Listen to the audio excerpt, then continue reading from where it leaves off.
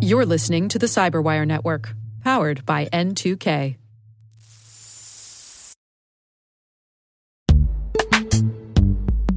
This episode is brought to you by Palo Alto Networks, the leader in cybersecurity. As AI-driven attacks increase, organizations can't afford to have network security that's stuck in the past.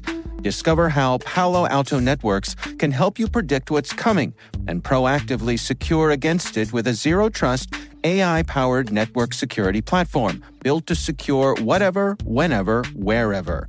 To learn more, visit paloaltonetworks.com/network security platform.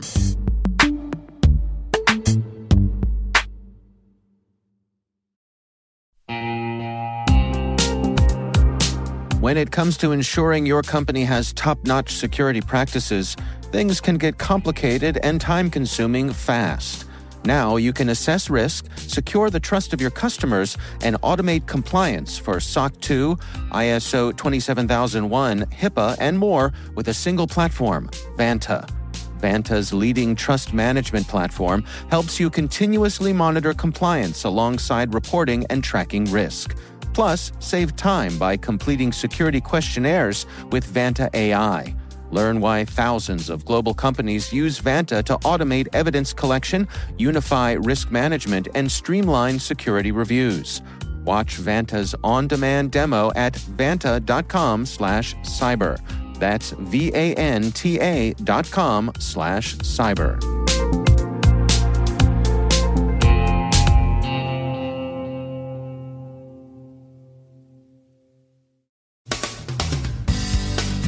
Unpatched and beyond end-of-life systems are, again, at risk.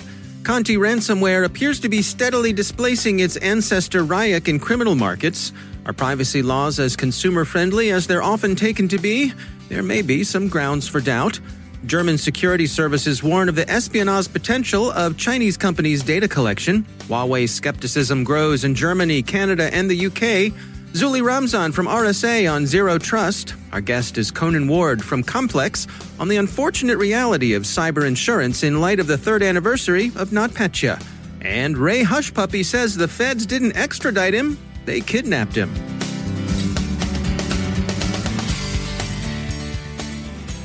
From the Cyberwire studios at Data Tribe, I'm Dave Bittner with your Cyberwire summary for Friday, July 10th, 2020. At the week's end, there's more news of attacks against unpatched or outdated systems. The first one affects Citrix systems. Attackers are actively scanning for recently patched vulnerabilities in Citrix Application Delivery Controller, Citrix Gateway, and the Citrix SD-WAN WANOP appliance, the SANS Institute reports. Users are urged to apply the patches as soon as possible. When Citrix issued the patches at the beginning of this week, there were no signs that exploits existed for the vulnerabilities, but that's changed. SANS says its honeypots have found attempts at exploitation, so again, patch as soon as possible. The second issue affects systems that are out of date and no longer supported. A Zoom Zero Day has been found that affects older Windows systems, Windows 7 and earlier, that are beyond their end of life. Too many of these remain in use, according to a report on the Zero Patch blog. Exploitation could enable an attacker to execute arbitrary code on the victim's device. ZDNet says Zoom is working on a fix. The company said, Zoom takes all reports of potential security vulnerabilities seriously. This morning, we received a report of an issue impacting users running Windows 7 and older. We have confirmed this issue and are currently working on a patch to quickly resolve it. End quote. The Zero Day is another reminder of the degree to which the continued use of systems beyond end of life represents a threat to security and privacy. Acros Security, proprietors of Zero Patch, has put out a mini patch to hold affected users over until Zoom has finished addressing the issue. Security researchers Pierre Kim and Alexandre Torres report finding vulnerabilities in widely used fiber-to-the-home and optical line termination devices sold by Shenzhen-based CData. ZDNet observes that of the 7 vulnerabilities found, the most serious is the hard coding of telnet accounts and the firmware. These grant intruders full administrative access to the devices. 29 C-data models are affected. The devices are used by ISPs at the point where fiber optics connect to the end user's Ethernet connections. Kim and Taurus published their warning without notifying C-data, and they did say they did so because they believe that some of the vulnerabilities were intentionally placed in the devices. Bleeping Computer reports that Ryuk ransomware is fading, while its malware sibling, Conti, which with Ryuk shares code, is rising. Carbon Black researchers share some details of Conti's workings. This represents a shift in the criminal markets and not really either an increase or decrease in the overall threat of ransomware. The same precautions you should take to protect yourself against this kind of extortion remain as important as ever. But Conti does represent an evolutionary upgrade over Ryuk. It is, for example, manually controllable by its operators. That might seem a step back, since we're accustomed to thinking of automation as, well, newer, better, and shinier in every respect. But that's not true in this case. It enables subtler operation. Carbon Black said, quote, "The notable effect of this capability is that it can cause targeted damage in an environment in a method that could frustrate incident response activities. A successful attack may have destruction that's limited to the shares of a server that has no internet capability, but where there is no evidence of similar destruction elsewhere in the environment." End quote. Data brokers continue to collect information for the benefit of advertisers, and TechCrunch concludes that existing laws seeking to inhibit them are unlikely to do so, at least as those laws and their attendant regulations now stand. Duo Security ran its own test of the California Consumer Privacy Act and decided that even finding out what data were collected is just about prohibitively difficult. Preventing their sharing with third parties seems even harder. Chinese companies and their products have continued to attract fresh skepticism from governments that formerly welcomed or at least tolerated them in their national markets. The AP says that yesterday's annual report of Germany's BFV, the Domestic Security Agency, warned that consumers providing information to Chinese companies may also be providing it to the Chinese government. Thomas Haldenwank, the agency's director, told reporters that any customer here in Germany who uses such a system shouldn't be surprised if this data is abused in Beijing. We can only warn against this. End quote. By such a system, Herr Haldenwank meant not only obvious big Chinese companies whose business deals in large quantities of information, companies like Tencent and Alibaba, but even smaller, easily overlooked outfits like bike-sharing apps. The grounds for the BFV's suspicions are the legal obligations Chinese companies have to provide data to the Chinese government. There are, however, other concerns being voiced in Berlin. Horst Seehofer, Germany's interior minister, said that the government had yet to reach its political decision on whether to permit Huawei to supply equipment to the country's cell service providers, but he sounded a distinctly cautious note. He told reporters, quote, "When it comes to critical infrastructure, in the energy supply or now with 5G lines, we have to consider how we can protect ourselves." End quote. Huawei also received a grilling in the UK, where Parliament's Science and Technology Committee heard from a company senior British executive, Vice President Jeremy Thompson, who testified to the company's willingness to permit its employees to freely express themselves, and that the company represented no extraordinary threat to civil liberties. His evasive answer, however, to a question by committee chair Greg Clark about his views of the new Hong Kong national security law undid much of the intended effect of his testimony and probably did Huawei's case little good in Westminster. The Telegraph bluntly says that Chairman Clark tied Mr. Thompson in knots.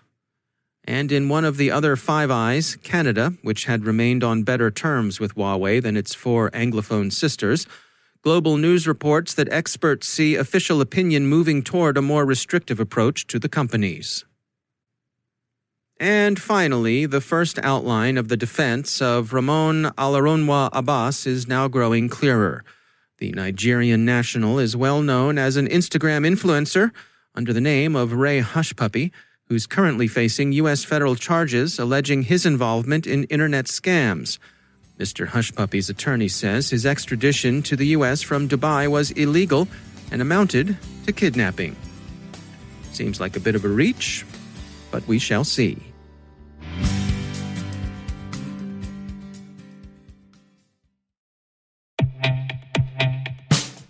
In the complex world of enterprise identity, securing legacy web apps at scale can be daunting.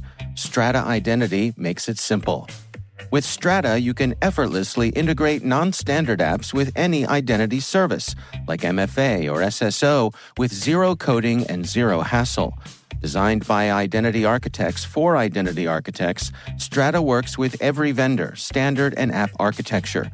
This means your apps can now speak modern protocols and integrate seamlessly with your chosen identity services. From securing on-prem web apps to migrating away from outdated identity providers or consolidating them, Strata helps you keep your complex access policies as you modernize your identity infrastructure and get rid of technical debt.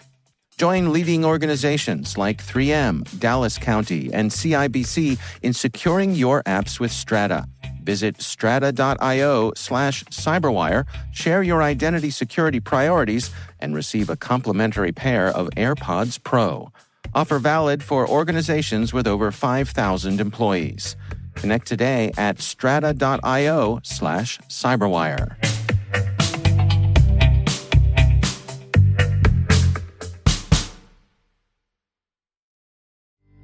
My guest today is Conan Ward. He's CEO at Complex Underwriting, a New York-based insurance company. Our conversation centers on the complex reality of cyber insurance in light of the third anniversary of NotPetya. Here's Conan Ward. At that point in the marketplace, when NotPetya hit, you had some disagreements over what we call in the industry affirmative or non-affirmative or silent cyber coverage. And so, in traditional property and casualty products, there are exclusions that have existed for a very, very long time.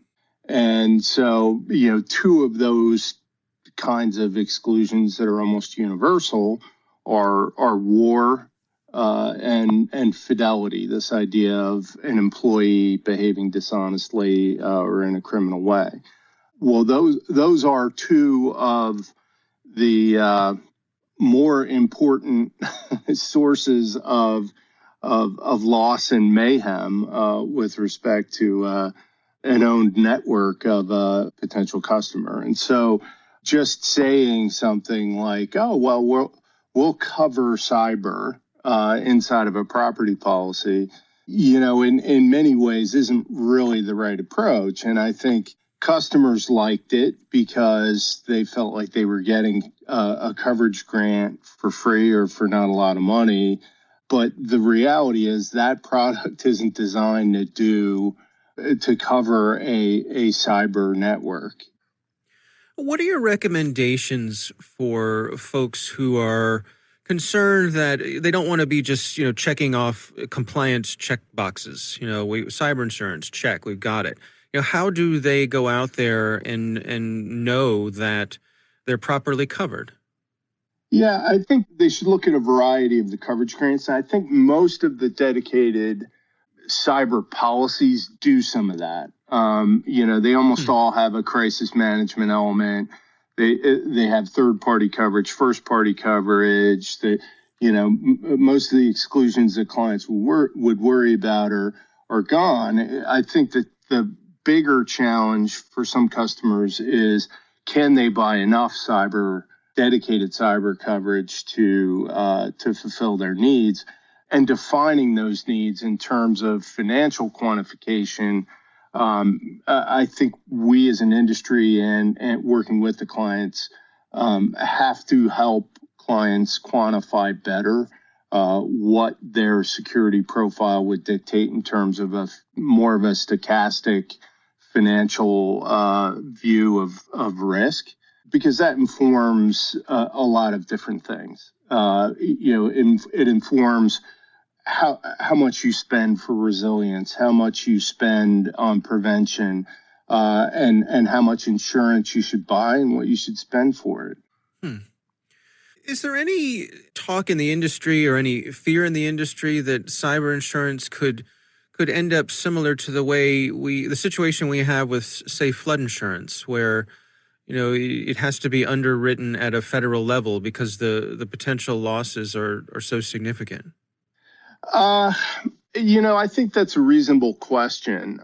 There is certainly a huge role for private enterprise in this whole thing. And, I think we as an industry and the client base have to do more work to quantify the kinds of losses that we think of as truly catastrophic. If we think about $3 billion in loss from NotPetya, that's a big number. But in the context of a 9/11 or, a Category 5 hurricane hitting Miami or half of California falling into the ocean, $3 billion is not a big number. Are there possible numbers a lot bigger than $3 billion? To be sure. Cyber is unique in as much as there's a lot more. It's a lot more like terrorism. It's got a game theory quality to it, where you've got adversaries on both sides trying to outwit each other. And so if the adversaries get the upper hand and have some artisan level malware that impacts everybody at the same time and brings down a bunch of the web service providers, you could well be looking at the kind of catastrophic event where it would make sense for some federal involvement, but that would be at a very, very high level. And that kind of risk is worrisome. It's a systemic, non-banking kind of risk that, I would argue with nuclear, biological, radiological terrorism, EMP weapons, other acts of war, there is definitely a place for the federal government in those things, but not to crowd out industry. And I think, industry can handle most of what goes on. But again, there is always that smaller probability of an artisan level attack that can take down multiple web service providers and really put the economy on its heels. That's Conan Ward from Complex Underwriting. If you want to hear an extended version of this interview, head on over to thecyberwire.com. You can find it there in the CyberWire Pro section.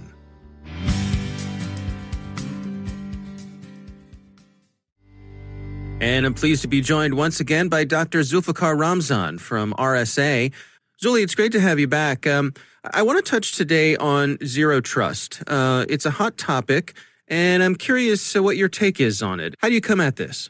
So zero trust, as you noted, Dave, has been an incredibly hot topic. It's predicated on this very nice notion of never trust, always verify. And this is meant to replace this age-old adage of trust but verify. And the goal with zero trust is that in a security context, trust is kind of a negative notion, right? The idea is that if I am trusting something, that usually means I am implicitly required to trust it without really having any assurance that it's trustworthy. And so what you want in security is not to trust something. You want systems that are trustworthy. You want to avoid what you have to trust because that's usually a bad assumption to make in many cases. And so I think the goal with zero trust is fundamentally, how do I reduce my trust surface? How do I minimize what I need to trust? And so in that way, I think it's become very attractive, but I think also has many pitfalls associated with how you implement it correctly. Well, let's go through that. What are your concerns? So first of all, I think it's important to realize that the idea of zero trust, even though the nomenclature is relatively recent, introduced about 10 years ago by John Kindervag and analysts at Forrester, the notion itself, the concepts underlying zero trust have been around for a lot longer. So if you look back in the 70s, Salzer was talking about least privilege. In the late 70s, the early papers on cryptography, the Revesh Shamir and Edelman paper and the Diffie and Hellman paper, talked about certificate authorities in the context of them being trusted authorities. And it was noted that trust was a negative notion in that context. Ken Thompson gave a wonderful lecture in '84 when he won the Turing Award called Reflections on Trusting Trust. And so many of these notions have been around for a long time. So first of all, people should not think that zero trust is something that's brand new. Many of the technologies in the industry have already evolved to help organizations manage and reduce their trust surface. So I think that's the first thing to keep in mind. The second thing to keep in mind is that at a fundamental level, zero trust is not a reachable goal, right? You're never going to get to the point where trust is zero because ultimately systems are too complex. I mean, maybe I trust Or maybe I've got a device and I've been able to do some elements of being able to monitor that device. But that might not be enough. I mean, the reality is that do I know about every line of code on that device? Do I know how that code was compiled? Do I know about every software component? And at some level, you kind of run out of the ability to really dig that deeply. And so I think you never get to zero trust, but it's more of a journey. And I think it's healthy to have a zero trust mindset, but never to expect fully to reach zero trust. What are your recommendations for people to dial that in, to put forth a reasonable effort, balancing all their available resources, funds, all those sorts of things? Yeah, so I think the main thing is to keep in mind that there's no sort of one technology that gives you zero trust. It's not like some vendor says, and a lot of vendors have done this in their marketing material, they say zero trust everywhere, and they give this implication that they can help you solve your zero trust woes, that they're one piece of the puzzle. But the reality is that zero trust, to get it done correctly or to really approach zero trust in any organization, requires a variety of technical capabilities. You have to have strong authentication with the risk engine so you can ensure that all resources are accessed in a secure manner regardless of the location. You may want to have identity governance and lifecycle and various types of access control mechanisms around knowing that access control is handled on a need-to-know basis and is strictly enforced. And finally, you also do need monitoring solutions. That includes network monitoring from logs and packets to endpoint to cloud and SaaS and beyond, maybe PaaS and IoT and so on and so forth. So you can inspect and log all traffic, which is a critical component of being able to always verify, right? If you don't have visibility, how do you know that things are going in the right way? So I think that really those elements are key approaches to making sure you have a complete technology stack for being able to address these issues. But really the more important point is that these issues help you get towards zero trust, but really zero trust has to be not just a mindset. You've got to think about the right strategy you want to use to approach zero trust. In that vein, I tell people, look, take a risk-oriented approach. There are many things you can do that would help reduce your trust surface, but only a handful may make sense for your organization. So for example, if you look at something like client-side TLS, that would help organizations achieve zero trust because in a way that you're really enforcing that your clients are included as part of the authentication process and creating strong mutual authentication. But ultimately, client-side TLS would be a terrible idea if you're an e-commerce vendor because that would prevent your customers from getting to your assets. And so even though there's a technology that's helping you get to zero trust, it may not be the right technology for your environment. And there may be many paths towards reducing your trust surface. The real focus has to be, in my mind, a risk-driven approach that accounts for your overall business priorities. All right. Well, Zulfikar Ramzan is the Chief Technology Officer at RSA. Thanks so much for joining us. Absolutely. Thank you so much, Dave.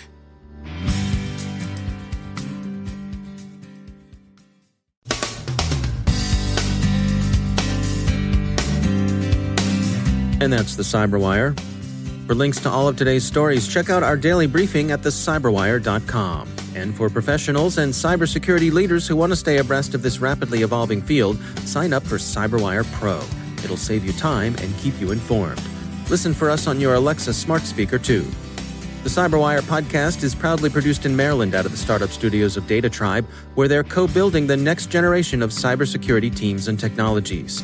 Our amazing Cyberwire team is Elliot Peltzman, Puru Prakash, Stefan Vaziri, Kelsey Bond, Tim Nodar, Joe Kerrigan, Carol Terrio, Ben Yellen, Nick Valecki, Gina Johnson, Bennett Moe, Chris Russell, John Petrick, Jennifer Iben, Rick Howard, Peter Kilpie, and I'm Dave Bittner. Thanks for listening. We'll see you back here tomorrow.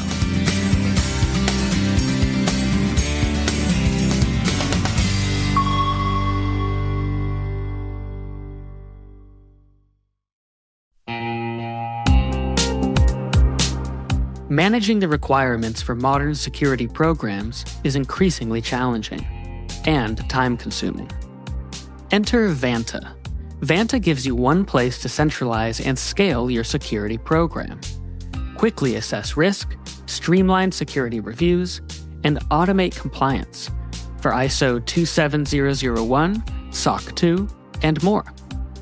You can leverage Vanta's market-leading trust management platform to unify risk management and secure the trust of your customers. Plus, use Vanta AI to save time when completing security questionnaires. Cyberwire Daily listeners can get $1,000 off by going to vanta.com/cyber. That's VANTA.com/cyber.